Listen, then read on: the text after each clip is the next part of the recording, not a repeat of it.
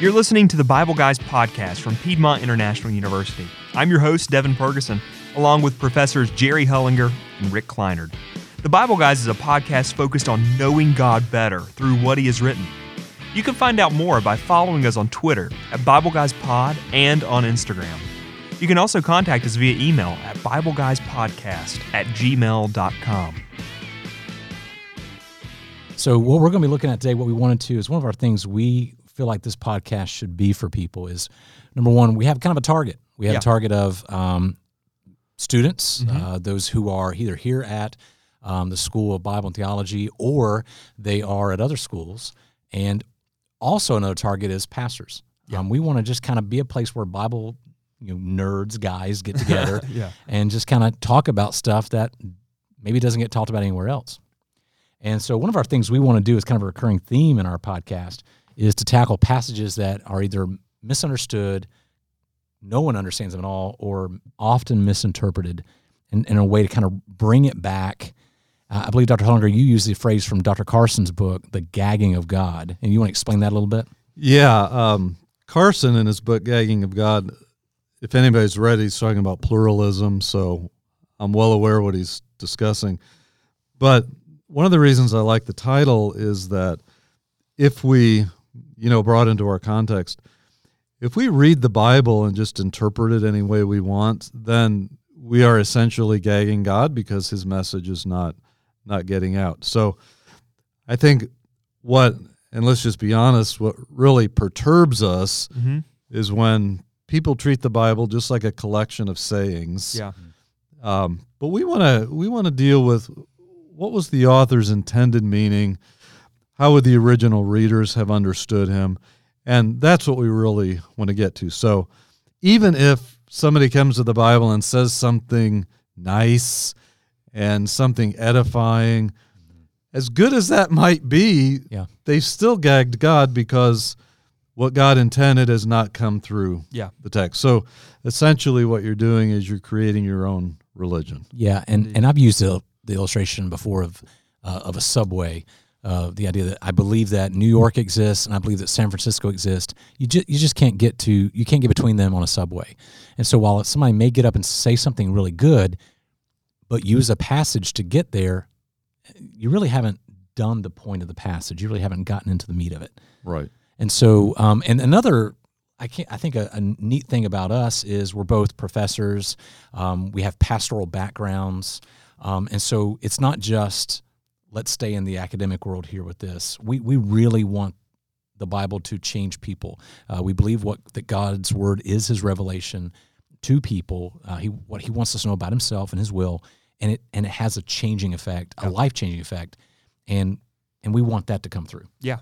I think another great thing about this is, like, you guys are two different people, and you have two different thoughts, and so some disagreement is probably going to happen at some point. I don't think you guys agree on every single passage in Scripture, and I think that's really refreshing, as well as shows some authenticity with this podcast. So I'm excited about that as well. Up to this point, though, however, we have agreed pretty much on a lot of stuff. We might have to pick a fight one podcast to see what happens. We'll do that. We'll just have one on that. Ooh, that's a just good find idea. a fight, just something we can disagree over.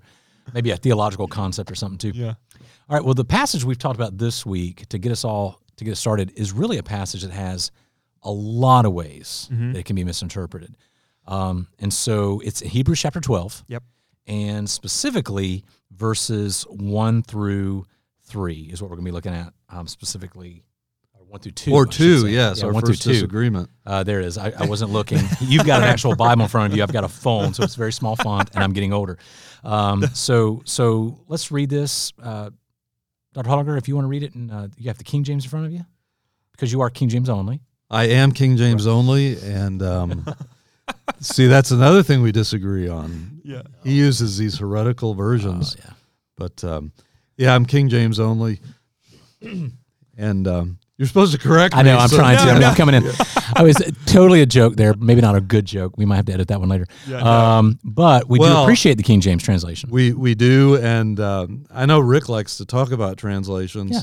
And I've made the comment before that I lived in a purgatorial world of King James onlyism for a while, so I have a Haven't lot we to all? say. I have a lot to say about it, but Yeah. so yeah, getting to Rick's point, we're going to deal with Hebrews 12, and really the first word is wherefore. Exactly. And I think that's one of Rick's favorite words. Oh. You probably have something to say about Constantly use it. It's just, it kind of gets, now that when I hear people say it, I almost want to roll my eyes, even though we said it. It's like one of those things you've heard 1,000 times. It means it's building on something Right. previously. I used to have a pastor that says, "Whenever you see wherefore, you look." Yeah, and we don't want to. We don't want to say that, but Yeah. And so anyway, in this passage we're looking at, we have to look at the chapter before it, which is commonly called, which Dr. Hullinger loves this phrase, the Hall of Faith. I loathe that phrase. Right. As soon as somebody says that, okay, you're probably going to get the whole thing wrong. Right. We Exactly. got 2 disagreements already. Yeah, we're Two going to start off well. yeah. Yeah. Well, let me interrupt you. Let's and get throw our third this one. out. What's odd here is you've got a wherefore. It's the first word of chapter 12. Yeah. And I certainly hope people understand that these chapter breaks are not inspired. They're not part of the original text. They did not originate till the Middle Ages. And a lot of these are just lame breaks. And this is a case in point. And I think that's one reason people get messed up right at the beginning here. Which is why people are buying readers' Bibles now, which is like a big boon. Have you gotten one of those, Dr. I have not, sir. Yeah. I only have one. It's just the Gospels. Huh. But I like it. It's pretty good. But it is kind of confusing as I'm reading through. I'm like, oh, I think I'm in chapter 11, but I'm not sure. Yeah. But anyway, in Hebrews chapter 11, you have the basically a definition of faith. You have without faith, it's impossible to please God. Faith is the substance of things hoped for, evidence of things not seen. So I have my King James memorization background there. There we go. And but then you see each example, by faith, this person did something. So you see that what the author is trying to teach there is faith is going to lead to an action. Mm-hmm. Faith leads to an action of obedience. And then you get to this last line, or you get to this verse 12, or chapter 12, verse 1. And if I could, I think it's good to bring in even the larger context of the book. Mm-hmm. The author, whoever Yeah. that might have been, nobody knows, nobody ever will know. And it probably wasn't Paul, right? I don't think it was Paul. I don't either. I don't think it I was. know John MacArthur really does. Does Really? he? I think Does he? so. I Yes. believe so. Yeah. Well, he must be right. Oh. He's looking at evidence none of us have are privy to. You know, I've heard Apollos. I've heard Barnabas. Barnabas. I even heard Luke, which I'm thinking, I don't think a Gentile wrote this in any way, shape, or form. Yeah. And I've even heard one recently, Priscilla. That's Priscilla. a good option. Priscilla. I think that's definitely on the short list. All right. But regardless, whoever the author is, I think it's important to point out that the book is written to Jewish Christians. Mm-hmm. They are undergoing persecution. And I think the problem is not so much the persecution, but that there's no end in sight for the persecution. So because of that, they're growing weary. They're kind of stagnating in their Christian life. Some of them are contemplating defecting from the faith, going back to Judaism. And I think that whole kind of logic throughout the book really sets up why he would present these people in chapter 11. And really, if I could mention at the end of chapter 10, he says, you are in need of endurance. So obviously in chapter 11, he is giving examples of those who have patiently endured despite hardships. Then you have the word wherefore. Right. So what he's going to say in 12:1 and 2 is going to build upon these examples he has already given to us. Right. So here we go. We'll read it. I'm going to read out the CSB today. I have it in front of me on the phone here. But we can look at a couple of different translations. I'm going to read verses 1 and 2. It says, therefore, since we also have such a large cloud of witnesses surrounding us. So let's stop there because there's our first problem. Yes. So ways we've heard this, I've heard you have angels watching, Yeah. cheering you on in the stands. Oh, I have not heard that one. I've heard your grandma. Yeah, the deceased loved Yeah. ones. That's the creepy one. Right, yeah. Yeah. Grandma's watching me. It's like I can think of nothing worse. Exactly. Yeah, that. which is terrifying. Yeah, it's.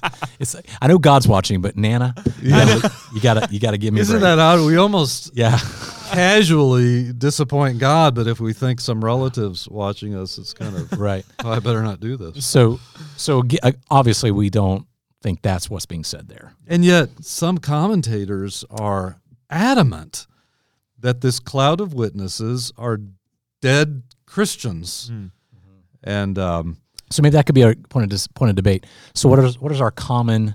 Let's take a poll here. How do we feel about study Bibles / commentaries? Let's just go with study Bibles right now, because I have study Bibles. The only issue is there's so much either they don't cover, especially the difficult passage, or they take a definitive stance in really the wrong way. Yeah. That to me is the biggest problem, the unevenness of the notes. So if one person is doing this, you know what they're going to say about a passage before they even get there. And I think when people really fall in love with a study Bible, they kind of are pretty much duped by everything that is in it. I think that can be a danger. And I think that people take those notes as the inspired word of God. You That's know what I mean? true. Like they study Bibles, I think, are a great marketing ploy. Oh yeah, you know what I mean? True. It's like and a distraction yeah, when you're trying to pay attention to a sermon and it gets a little boring. You're like, oh, let's see what. Maybe there is some merit to there's these study Bibles. So can we? Study Bible for everybody. Right. I mean, any type of person, Yes. there's a study Bible for that.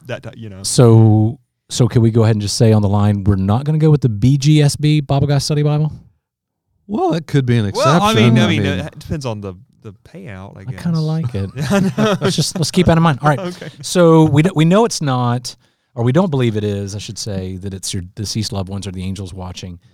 So and this should be so obvious that even Devin would know this. Wow, first Devin shot of the season.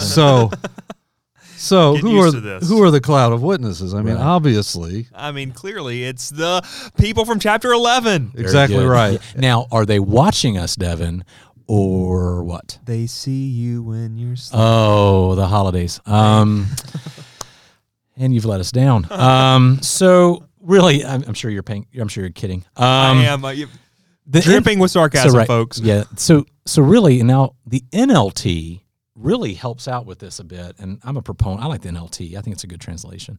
The NLT says it this way: therefore, since we are surrounded by such a huge crowd of witnesses to the life of faith.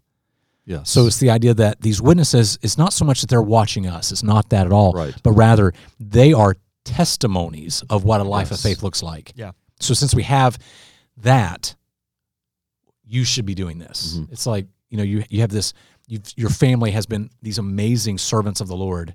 Why are you an idiot? Yeah. That kind of idea. Yeah. So as you said, the word witness means to testify to something.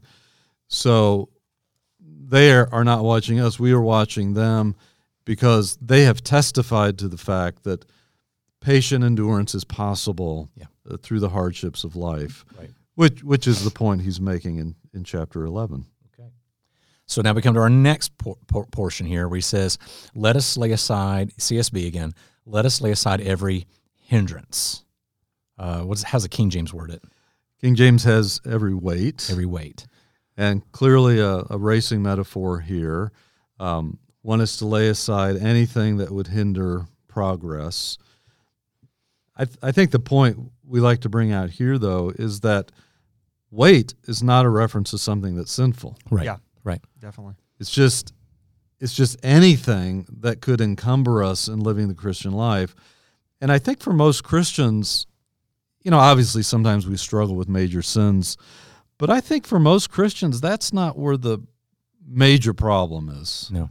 And I think that's important because it comes up in the next passage. If we're going to talk about sin, it comes up the next section. Yes. And here, we were talking about this earlier, that this is not ruining my sermon manuscript for Hebrews 12 that I preached on this. I was so thankful because it's the same idea. You're right, the racing metaphor. It's the idea that those who would run in that time they wouldn't dress normally. They would almost be as free as they could be. You can say it. Yeah, be almost naked, be as free as they could be. Or even naked. And which, it helps apparently. But the idea that they're not distracted, they're not encumbered by extra clothing. Yes. Yeah. And I think for a lot of us, again, what slows us down, it's the legitimate things of life. Right. It's not the bad things. Yeah. And so we need to take an honest look at our, what is slowing me down? It may be something Yeah. perfectly good, but it needs to be laid aside. So can we use our first pastorism of the season? Pastorism Go is a for it. thing. I think a lot of pastors, we say them, they sound really good, but maybe they're not accurate. But I think this one is, the phrase is, we sacrifice the best for the good. We need, it may not be bad. It's not bad for us. Yeah. It's good. It's just not the best. Right. I think that's true. When I preached a sermon one time in our church, I targeted the idea of, hey, for the mission of our church, we are bogged down with lots of good things, programs. They're great things, but they're not the best things because they're not putting us on the mission that God has given us. Yeah, I mean, a lot of churches just need to be totally gutted Oh, yeah. because all of the peripheral have just taken the place of the good. Okay. So that takes us to the next part. We've laid aside a hindrance, and CSB says the sin that so easily ensnares us. Right. I think the key here, not only as you distinguished a moment ago between weight and sin, but the article before sin. And for a lot of people, this is kind of a carte blanche where we begin to talk about our besetting sin. And that's not, I think, what the text is indicating. The sin in Hebrews is a reference primarily to the sin of unbelief. That was what was holding these people back. And really, unbelief is the root cause of every sin. And that was the problem with which these readers were struggling. And this is where I kick in with doing biblical counseling. A lot of biblical counselors will use this passage to say, okay, what's that sin? What sin is that the sin that sets you up? And they'll say, the author of Hebrews says everybody has one. Exactly. It doesn't. It doesn't say that at all. It's true. We might have one or more. We might have that one thing we constantly struggle with, but that's not what's being said in this passage. Dr. Ellinger, could you go into that a little further? I really think that's interesting, talking about unbelief sort of being the root of all sin, or every sin that you mentioned. Yeah, well, I think generally any sin that we set up as an idol becomes unbelief that God can do for us what we think that idol can do. Yeah. And if you take that general principle and you apply it to any particular sin, I think it's typically going to play out that the reason I keep doing something, the reason I keep, and I understand, there's more at work than this, but I think the root cause is we simply do not believe what God has said. I agree with that too, and I've heard. I think John Piper says sin is what we do when we are not satisfied in everything that God is, and I think the way we act on that is an unbelief. Jerry Bridges' book, Respectable Sins. I don't know if you've read that. I would put that out there. That's one of those books that was like a double punch in the face with both fists when I read that book. And it's that idea that these are things you didn't think you struggle with. And we say respectable in the sense of like, well, everybody struggles with it. And the author, Jerry Bridges, is trying to say, but it's sin, and it separates you from God because God has this for you. Right, exactly. So that's good. Good point. All right, it takes us to the end of verse 1. Let us run with endurance the race that lies before us. Not so much problem with that one. I think we got that idea. But keeping our eyes on Jesus. CSB says the source and perfecter. I believe King James says author and finisher. Author and finisher. Which we're not happy with. Right.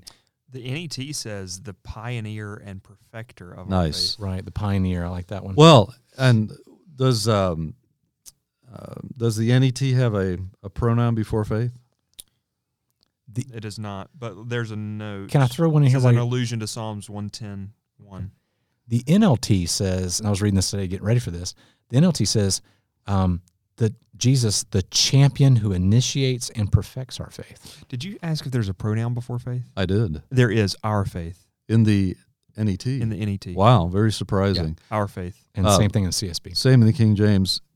It should be in italics, I'm assuming, because there is no pronoun in the text. And I think when the pronoun is inserted here, which is a clearly interpretive decision, that suggests that this text is talking about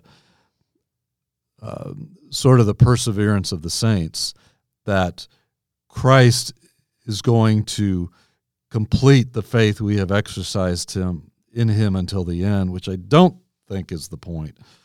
So if you would allow me just to do it. Yeah, go for it for a second 100%. And again, I'm referring to the King James here. The term author here, pioneer's good. I like the term champion is good. And then finisher or perfecter is good. And so we should read it champion, perfecter of faith. Or if we really wanted to be paraphrastic here, we would say Jesus is the perfect example of faith. Or I would even argue we could translate it the perfect example of faithfulness. So what the author has done in the passage is in chapter 11, he's given all these examples. He's then given us an exhortation. And then on the other side of that, he gives the supreme example of the one who endured faithfully. So he should be the one to whom we look. So it could be our prime example. So it could be the idea where he says this, the pioneer and perfecter, the source and perfecter of maybe how our faith should be. I don't want to add too many words there, but of like what our faith should be like. Yeah. I think that's good, and that's why I use the phrase perfect example. Yeah. So he is the perfect example. That's good. And I know that's the part you're going to get to next. Right, and this is where I like to land, because in this passage, what I like to speak on mostly is this next line. So the CSB says, "For the joy that lay before him, he endured the cross, despising the shame, and sat down at the right hand of the throne of God." And it's the focus on that one little word, "for." In the Greek, that's the Greek word "anti," which everywhere in the New Testament, except for this passage, but in most modern translations, it's translated "instead of." And so if we're going to be consistent, the translation should say something like this: we keep our eyes on Jesus, the perfect example of our faith, who instead of the joy that was before him endured the cross. And so the idea of the way I've commonly heard this taught is that Jesus saw the joy of you. Sometimes it's or heaven with God again, but mostly it's always brought down. He saw you. He saw the joy that set before him was you coming to faith in Christ, so he endured the cross. Well, if you take the instead of, it could be that instead of the joy that was before him, the relationship with the Father, that perfect union in the Trinity, he came to earth filling out exactly what Philippians tells us, and endured the cross, despising shame, and then was ascended to the right hand of the throne of God. So, yeah, the idea is exchange, if you pointed out. Yeah. And the great parallel passage, you also mentioned Philippians 2, which gives the same thought. Here he is in heaven, being worshipped. He has need of nothing, not even people. It's not like he's suddenly complete with us. So here he has everything, but he lays that aside. And he humiliates. He comes to earth and humiliates himself. Another option, which I like to throw out here, I'm not sure Rick is sold on this one, but we'll just set it out there. It's also possible, I think, that this is a reference to his earthly ministry, because what the readers of Hebrews are being tempted to do is to take the path of least resistance, go back to Judaism because of their problems. So he could be saying, though I love the kenosis idea from Philippians 2, another possibility is that Christ during his earthly ministry, he faced temptations to go the easy way. Maybe it was the crowds trying to crown him as king. Maybe it was Satan trying to get him to bypass the cross. Well, instead of that, he went the more difficult way, and he persevered in the plan that the Father had for him. So I think that's a legitimate option as well. And I think it's a good point too. And this is what's beautiful about Scripture is that the author was intentionally, I won't say the word unclear, but he didn't double down so that you know exactly what he means. Because both of these are viable, both of these are good interpretations, and they both say basically the same idea. Yes. And so I think that's a benefit, whereas when we could talk about translations another time, where sometimes a translation it'll be more of an interpretation. This is what it means. That's why I like a little bit more of the more wooden of there's a couple different options here with the way that wording is taken.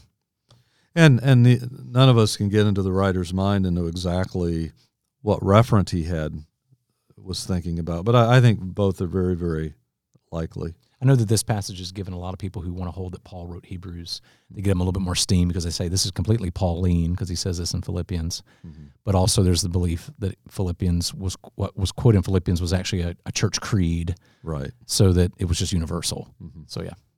Yeah.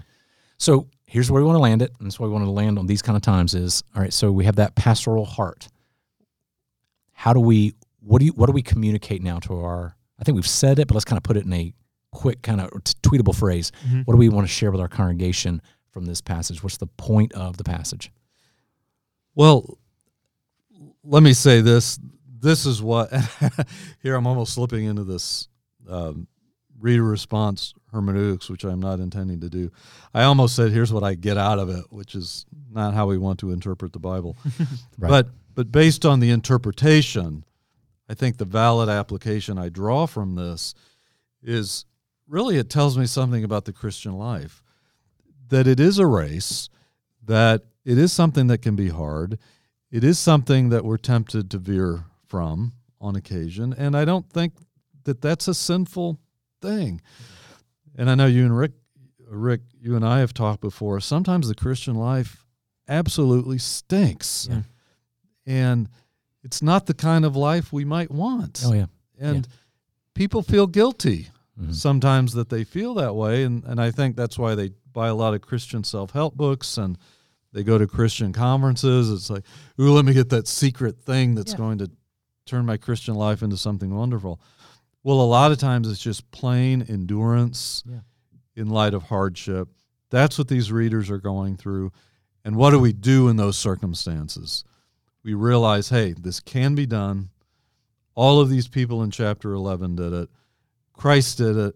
And even though I'm going to feel weak at times, I can look to these examples, and that's going to help me get through. Yeah. And I think there for a while, it seemed like every sermon I heard on Hebrews, if somebody's preaching through Hebrews, it had the name Jesus is better. Mm-hmm. And I get it. It's absolutely true. Right. But there's also something there. What's the command for me? The command for me is to keep, I'm going to quote the theology of Meet the Robinsons, keep moving forward. That I think is the ultimate purpose. Yeah. Keep moving forward because Jesus is better. Yeah. Right. I'm looking to him who is the perfect example.